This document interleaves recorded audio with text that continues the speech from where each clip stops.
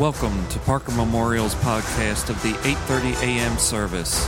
Our service includes modern-style worship and an on-time message from God's Word. This week, we continue our in-depth study into the book of Revelation by Dr. Mac Amos. Now, here's this week's message. Have your Bibles, you're going to be turning to the Revelation chapter 2, beginning verse 18, the church at Thyatira. We are in the Revelation, and we're in the churches of the Revelation. We're at the fourth of those. And the fourth of those churches is the church of Thyatira. And Thyatira is interesting because of all the churches, this has the longest letter to the most insignificant city.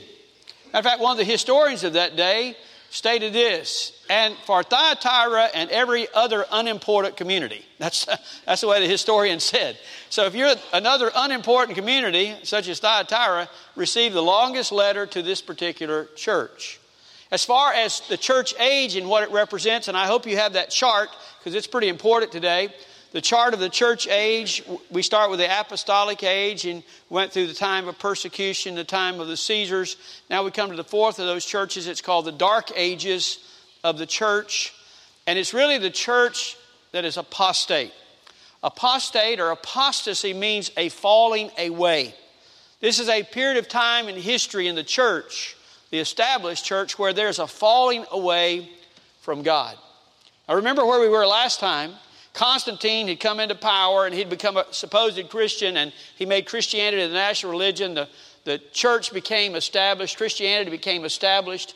And in the midst of that, it began to be in high cotton, if you would say. We'd say in Mississippi. And things were going great and they were popular. And there rose this power inside of the church. And in the midst of that, they're at a point of great danger. They're at a point of great danger because they're at a point of losing and leaving the Word of God. We don't have time to read the whole letter, so I want to just pick up and begin to read through that and see what it says. The first thing we've always shared with is how Jesus identifies himself. So listen to verse 18, what Jesus says. And to the angel of the church in Thyatira write, the Son of God, who has eyes like a flame of fire, and his feet are like burnished bronze, says this. Remember, the way that Jesus describes himself to each letter is pertinent to that particular letter, that particular time. The first thing he says here, he introduces himself as the Son of God. In no other letter does he introduce himself as the Son of God, but in this letter he does. And the reason that is because who he's about to deal with and what he's about to deal with in the letter. He's going to deal with a prophetess, he says, is named Jezebel. And Jezebel has led the church astray. In the midst of leading the church astray, it has basically happened because she is leading them in a direction and carrying them in a direction because she's a prophetess or a spokesman for God. Well, when Jesus comes on the scene, he doesn't say he's a spokesman for God, he's a prophet of God. He says, I'm the Son of God. And if you want to put things in perspective, it's great to be a spokesman for God. It's better to be a son of God. Amen? And so he puts himself in a hierarchy that what he's saying and what he's about to do and the corrections he's about to make has far greater authority than any prophetess there might be. The second thing he describes about himself, he says he has the flaming fire. His eyes have the flaming fire. And that's the idea that the eyes of Jesus pierce far beyond what he sees on the outside. He doesn't see just on the outside, but he sees the very thoughts and intent of every heart. He says that down in about verse 23 when it says that he's going to be the one who judges and searches the minds and the hearts of the people. Jesus Christ looks on the inside first. It doesn't matter what you and I do on the outside. It doesn't matter how we try to impress him. He's always going to know the truth, and he's always going to focus on who we are on the inside. And he's telling that church, and he's telling anybody who would hear, that I'm going to be piercing. My eyes are so deep, my eyes are aflame, that I'll pierce to know your very heart. The final thing he describes himself, he says he has the feet like burnished bronze. In chapter 1, whenever he described himself there, or John was describing him about that, he says the bronze or brass feet.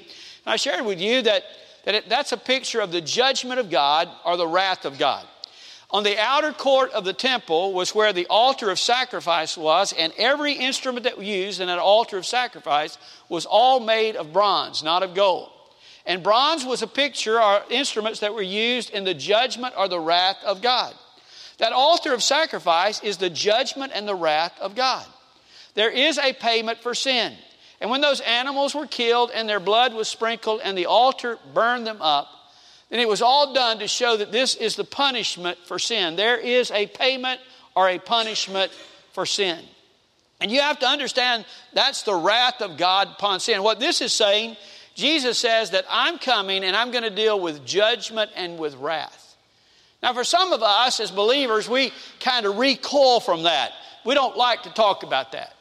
We'd rather talk about Jesus being full of love and mercy and kindness and grace. Amen? That's what we love for Jesus to be. But you also have to understand that Jesus is holy, He's righteous, He's judge, and He is a God of wrath. As much as He loves sinners, He hates sin. Because sin cost His Son to die on a cross.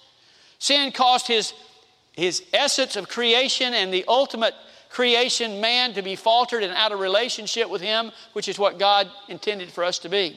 God loves sinners, but He hates sin, and the wrath of God will come upon sin. The Son of God, who sees deep within your soul, who will be the judge and will bring forth wrath against sin. And He always gives, if there is a word of commendation, He gives a word of commendation to the church. Here for Thyatira, there is a word of commendation. It's in verse 19. I know your deeds and your love and faith and service and perseverance, and that your deeds of late are greater than at the first. That sounds like a pretty good church, amen? He said, I know about your service, and I know about your love, and I know about your faith, and I know about your perseverance. And he says, you're not like Ephesus, who's getting less and less as time goes on, but it seems as though you're getting more and more. Things seem like they're going good, and you want to serve more and do more and everything else. But the problem with them is the same problem that Saul discovered back whenever he was king. You remember King Saul, don't you? King Saul at one time was given a command by God. The command was this, to go and to destroy the Amalekites because of what they had done to the children of Israel. Well, Saul, when he goes to destroy the Amalekites, he decides that he would destroy all except the best. He decided he would keep the best of what there was, and that he would think that would be a good thing. And he told the prophet, when the prophet said, what is the bleating of the sheep I hear? Or why is there something that's all supposed to be dead? And he said, I decided to bring the best, to offer a sacrifice to God. To offer a sacrifice, to do something good for God. Well, this is what the prophet said to him. Has the Lord as much delight in burnt offerings and sacrifices as in obeying the voice of the Lord? Behold, to obey is better than sacrifice. In other words, what he was basically saying is this. It doesn't matter how many activities you have, how much service you do, how much love supposedly you have, how much faith you walk in. If your life is not right and things in your fellowship are not right, it's not right. And what God wants is for you to be pure and holy and right and obedient rather than disobedient. So all of these things that you're doing and all of the things, they can be good and they would be good if your heart was right, if your fellowship was right. And that brings him to that word of correction. And here's the word of correction found in verse 20. But I have this against you, that you tolerate the woman Jezebel, who calls herself a prophetess, and she teaches and leads my bondservants astray, so that they commit acts of immorality and eat things sacrificed to idols. He said, this is what I have against you. You tolerate a prophetess in your midst whose name is Jezebel, and she is leading my people astray and causing them to do ungodly things. Now, probably in this particular church there was a woman. I doubt that her name was Jezebel. It probably wasn't Jezebel, but he calls her Jezebel for a reason in just a minute. But there's probably maybe this woman personally who was teaching things and carrying out things and leading people to do certain things, and they were tolerating that instead of standing against that. But the real message is far greater than that. The real message has to do with who is Jezebel and who is this Jezebel. Well, most of you know in the Bible who Jezebel was. Matter of fact, Jezebel is such a wicked woman that nobody names their child Jezebel.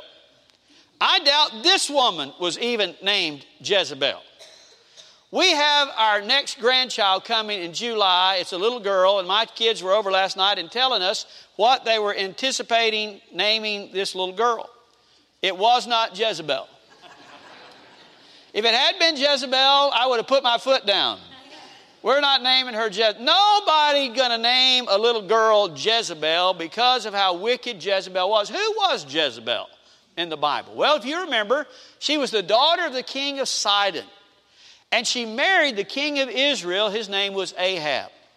And whenever she married Ahab, she came over, and when she came over, she brought all of her false gods. She was a dominant worshiper of Baal. So she brought all the prophets of Baal, brought all of their immoral acts, all of their false teachings, all of their ungodliness, brought it right into Israel, and Ahab could not control her. He could not keep her at bay. She was smarter than him, she was more zealous than him, and she pretty well ran everything. She was zealous for the things of ungodliness and opposed to the things of God. Matter of fact, she was so opposed to the things of God that she set out to destroy and to kill every prophet of God that she could find. And as she did that, even that great prophet Elijah, whenever Jezebel threatened to have him killed the next day, you remember what he did? He took off and ran. He found his way to the wilderness. You remember that? She was a wicked, wicked woman who was promoting ungodliness and who was talking about things that had nothing to do with the Word of God, the true Word of God. She was so wicked that God foretold that when she died, she would not have the honor of being buried, but dogs would literally eat her bones and eat her up. And it's exactly what happened. Jezebel is that picture of that historical person who is leading immorality, leading the nation towards immorality, and an ungodly person. And what he's saying about this woman, he gives her the name Jezebel because she's this prophetess. She says that she speaks for God, even though she's not speaking the Word of God. She's teaching and leading the bondservants. Those are the true servants of God. She's leading them to do ungodly things, causing them to commit immorality, causing them to eat things sacrificed to idols, leading them away from God. That's the picture of who this woman is. Well, who is this Jezebel? Well, there might have been that particular person, but the Jezebel is really more about the church in the church age. The church that happens in the church age at this time. Remember, every one of these letters that are written to these churches describe the church from its very inception of the apostolic age to the Laodicean age, which we are in. It follows that, and right now you're in the fourth of those, which is called the Middle Ages, or the Dark Ages of the church, the Dark Ages of society. Y'all read about that in Western Civ, didn't you? You read about all of those things that happened. Well, this is the place where the church is. This is the church that has moved outside of the lordship of Jesus. You need to write that down. What had Jezebel done? Jezebel had moved herself out of the lordship and the leadership of her husband, the king. And this Jezebel has moved herself. It's the church who's moved itself outside of the lordship of Jesus. Now, you say, well, Brother Mac, how can you say that? Because the word woman there in the Greek text also means wife. It's the idea of the wife. And who is the bride of Christ? The church is the bride of Christ. And her being the bride of Christ, she's supposed to be submissive to her groom or to her husband. She's supposed to do that. But whenever the bride decides that she knows more and she's going to live like she wants to and not be submissive to the one who is her husband and who is her Lord, it is the church outside of the lordship of Christ. How did that happen? Well, we talked about it. The most dangerous thing that ever happened to the church is when it got established. When Constantine took and adopted it and made it the national religion. And now all of a sudden it's begun to be popular and it begins to put on the accolades and it begins to be something that's honored and thought well of. And the church at that particular time moves away from the Word of God. The church at that time is not based on the Word of God. It begins based on something far different that we'll talk about. Whenever the church does that, when the church moves to that point and place, it is a church outside the lordship of Christ. What happened? Well, in the Dark Ages and in that particular time, the church now with all of its glory begins to develop and to teach what are called traditions. They're called the traditions of the church. Now, those traditions added to Scripture, which you're not supposed to do. Amen? Those traditions took away from Scripture, which you're not supposed to do. Amen. And many times those teachings or traditions were contrary to Scripture, which it certainly should not do. And what happened to the church is it got away from the Word of God.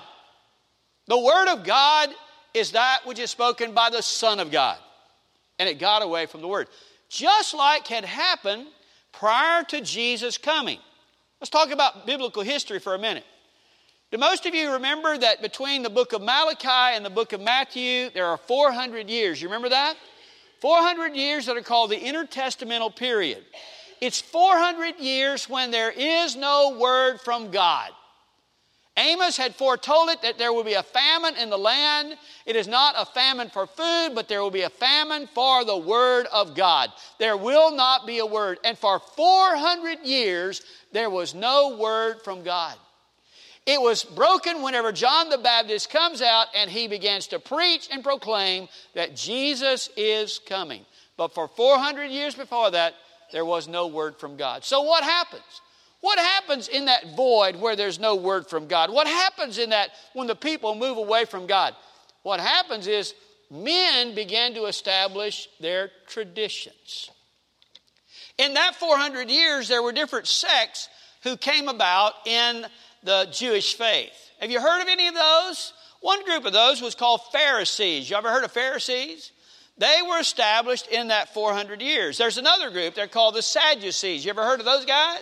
The Sadducees, they were established in that 400. There was another group called the Essenes. You probably haven't heard as much about them, but you certainly heard about the Pharisees and the Sadducees. Why have you heard so much about them? Because when Jesus comes on the scene, who is it that he has to deal with most of the time? Who is it that is opposing him? Who is it that's questioning his authority to teach? Who is it that constantly asks him about their traditions and whether or not he abides by their tradition? They are the Pharisees and the Sadducees. And what happened to them is that their traditions became more important than the Word of God. Became more important. And therefore, when Jesus, in his earthly ministry here, he battled them every step of the way. Because left without the Word of God, they form traditions, and those traditions are not consistent with the Word of God. That's exactly what happens to the church. What happened to the Jews in the intertestamental period happens to the church in this period. In the Thyatiran age, that's what happens to the church. The church moves away from the Word of God. And when it moves away from the Word of God, do you know what happens in the church? The church begins to establish its traditions. It establishes traditions. Those traditions are contrary to the Word of God, many times certainly not consistent with the Word of God. They began to establish their traditions. Why and how does it happen? Because they got away from the Word of God. They stopped abiding by the Word of God. The church was so established and so high that they felt like they had authority to begin to state and do and establish whatever they wanted to do. And many of those things are contrary to the gospel of Christ and the teaching of the Word of God. The very thing that happened to the Jews in the intertestamental period happened to the church. They began to establish their particular traditions. It happened in the Roman Catholics as well as the Eastern Orthodox. They began to establish traditions, and those traditions were as important as the Bible. You got that? And in some cases, they were considered more important than the Bible. Why and how did it happen? Away from the Word of God. That's what he's talking about when he says Jezebel, the prophetess. The church has elevated itself up to speak supposedly for God about the things of God, but Jesus says it's not of God, it's of Satan. It says it a few verses down. It's of Satan, it is not of God. It's leading people not to me, but away from me. He's talking about the traditions of the church, and that happened in this particular era. And you might say, well, Brother Matt, what are you talking about, the traditions of the church? I'm glad you asked. Let me just take a few of those traditions and show you how they conflict and are contrary to the Word of God. For instance, in the Roman Catholic life, there's the belief that there's papal infallibility. Papal infallibility. In other words, when the Pope speaks, he is infallible. I'm here to tell you, there's only one who's infallible who ever walked on the face of this earth. You understand that? And that's the Lord Jesus Christ. And the only other thing that's infallible is the Word of God that God gave to us, the Scripture. There is no man, I don't care what his title is, that's considered infallible, but they consider the Pope infallible. What about the aspect of baptismal regeneration? We had people baptized today, but not a one of them were saved because they went in that water. They were saved because they put their faith and trust in Jesus. And they went into that water to symbolize what Jesus did in their life. But that is not what the church established. They established the fact that through the very water baptism, it washes away sin. There is no water that washes away sin. It's the shed blood of the Lamb of God that washes away sin. What about other traditions? Traditions like purgatory. Have you ever heard of purgatory? I'm not going to purgatory. I'm going to heaven. And you're either going to heaven or hell. You're not going to purgatory. Purgatory was established as a tradition. It's a halfway spot. You're not good enough to get to heaven, and you're not bad enough to go to hell. So you get to go halfway, and if you get enough people to pray for you and give indulgences and do all they can, then maybe you'll get to heaven. That is nowhere in the Word of God. That is tradition. What about the aspect of indulgences? Indulgences, if you have done temporal sin, not those kinds of sins that are fatal sins, but if you do temporal sin, you can give indulgence. Indulgence is you work harder, you do some good things, or in their time, it was pay money. If you had enough money, you can get out of purgatory. If you paid enough money, you wouldn't have to go through there because those were called indulgences. I'm going to tell you what, there are no indulgences. If Jesus' blood is not sufficient, there's nothing sufficient. It's not going to be your good deeds or my good deeds that are going to get us there, but that's what the traditions say. What about the aspect of confession to priest? We don't have to confess our sins to priests, amen? We have a great high priest who is the Lord Jesus Christ, and we are priests unto our God, and we have the opportunity to go right to him because he shed his blood, and we can go to the mercy seat, right into the Holy of Holies. You understand that? Now, I'm not opposed to somebody getting counsel or all those kind of things, but I don't have any man who can forgive me of sin except Jesus because he paid the price for my sin. Or what about a thing like Mary's Assumption? You ever heard of Mary's Assumption? Mary's Assumption is the idea that Mary did not die because she was holy and without sin. Because she was holy and without sin, God just took her like Enoch up to heaven. She didn't die. Well, I'm here to tell you, Mary is a great woman. God chose her of all the women of all the ages to have his son. I will never criticize Mary, but she is a sinner just like the rest of us. Amen?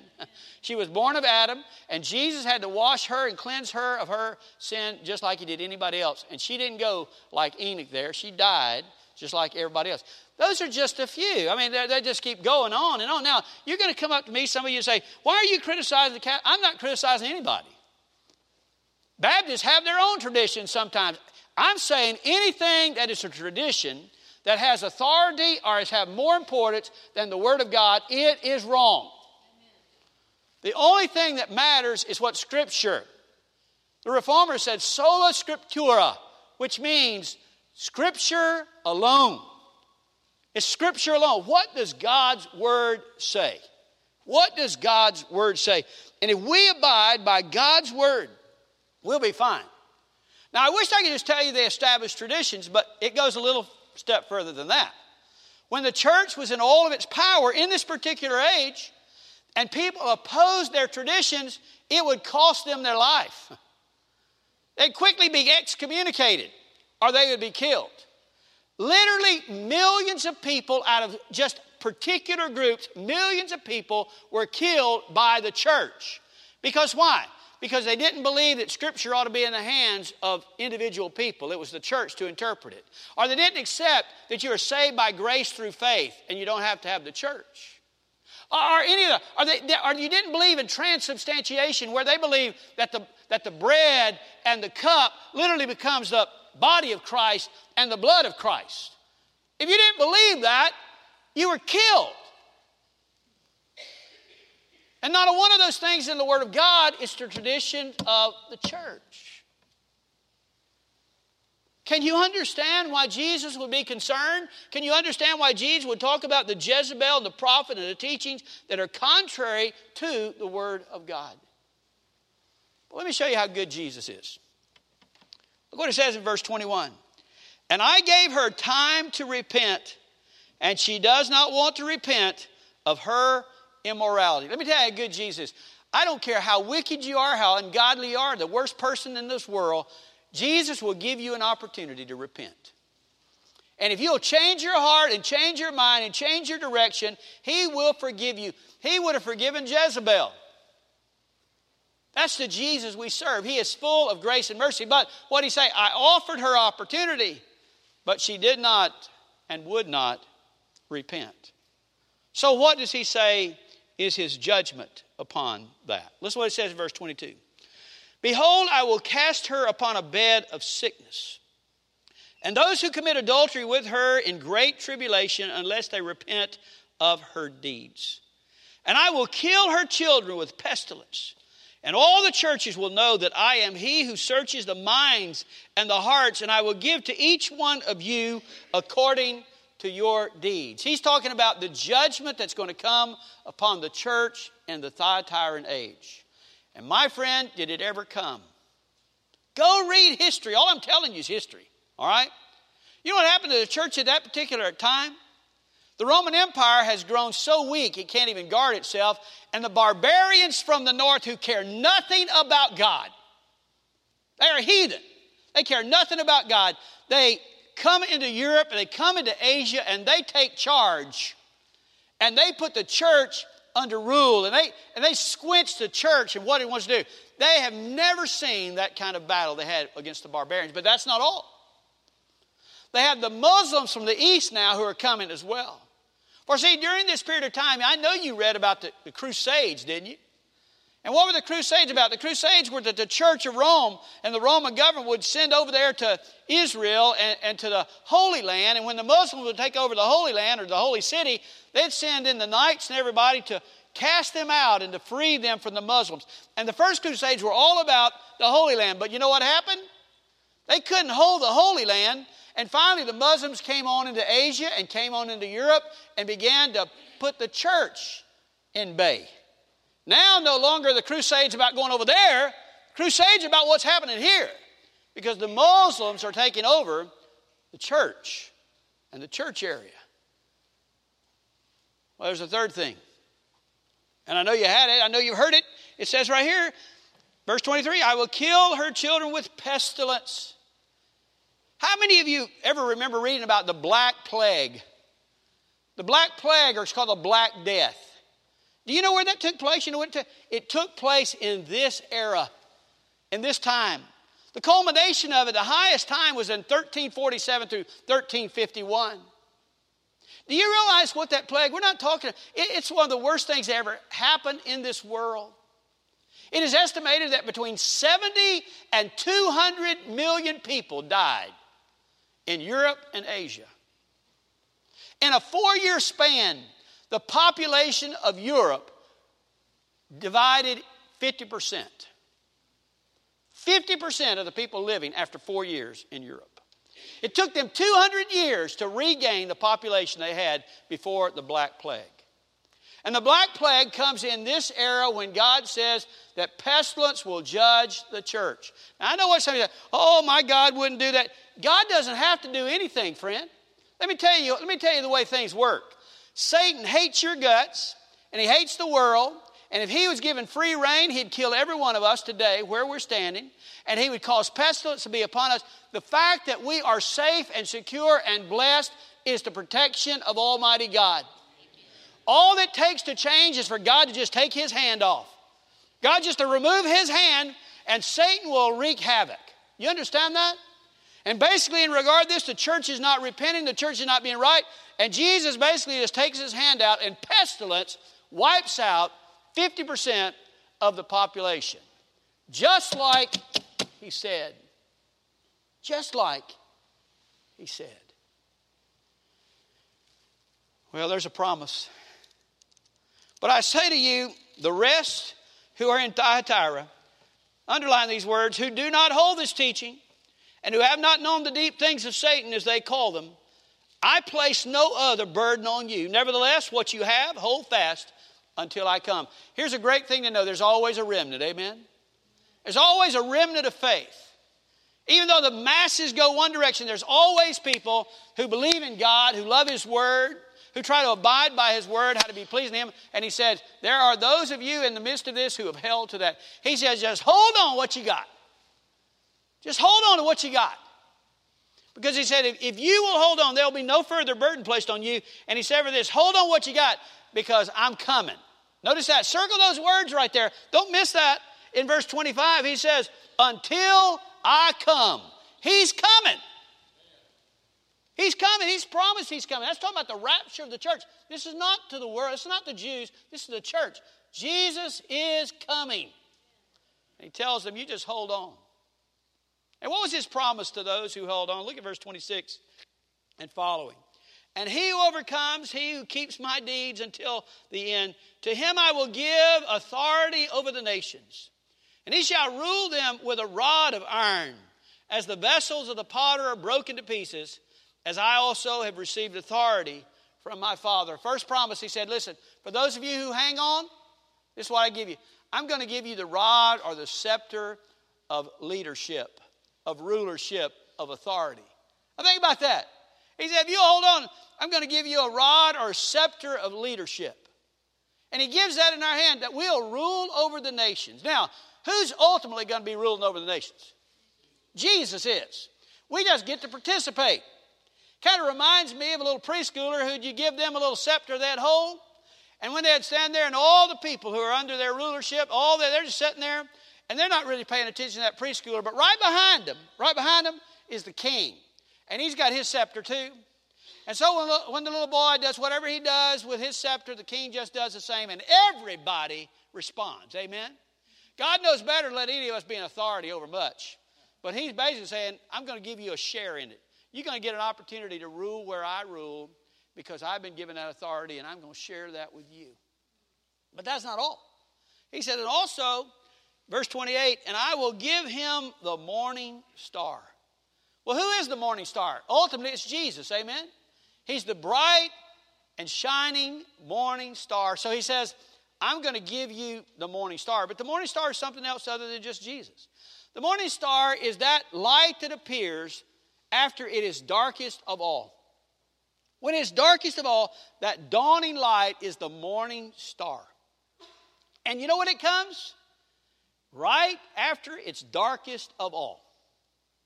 And this is what Jesus is saying. Listen, I'm going to give you all that I am. And I'm going to give it to you when you think it cannot get any darker. When it can't get any bleaker. When it can't get any harder. I'm showing up. Now, I want to tell you, I don't know about you, in my life, I've had that experience. I've had that experience in my life. I've had times when I thought there was no way it could get any darker, any bleaker, and Jesus shows up. Amen? He shows up. And he promised to those who would hold on, to those who would keep the faith, to those who would believe the word of God, to those who would be faithful to him, that you will rule one day with me, and the morning star will show up just in the nick of time. And he closes, who has an ear, let him hear what the Spirit says to the churches. What's the word for us? Well, a couple of words. One is this: if you don't know Jesus, you need to get to know him. If you've never repented of your sin, you need to repent. Here's the good news: he'll accept it. He'll forgive you. He'll adopt you into his family. That's how good he is. Another thing is for us to hold to the Word of God. Amen. That's why you need the Word of God. What did the psalmist say? That I'll hide your word in my heart, that I what? That I might not sin against you. The Word of God is so important. And if you don't have the Word of God, then you're in danger that traditions and all kind of junk will fill your life. You don't need that. You need the Word of God. So be in the Word of God. And a word of comfort for you. If you feel like you're in the midst of the battle, hang on. Amen. He's a-coming. Hang on, he's coming. He knows exactly where you are. You'll rule with him one day. And also, you'll have the fullness of him right after that darkest hour. A word of comfort.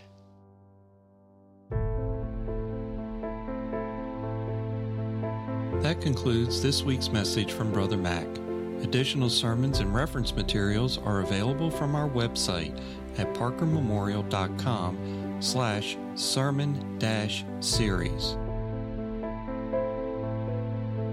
Jesus said, I have told you these things so that in me you may have peace. In this world you will have trouble. I have overcome the world.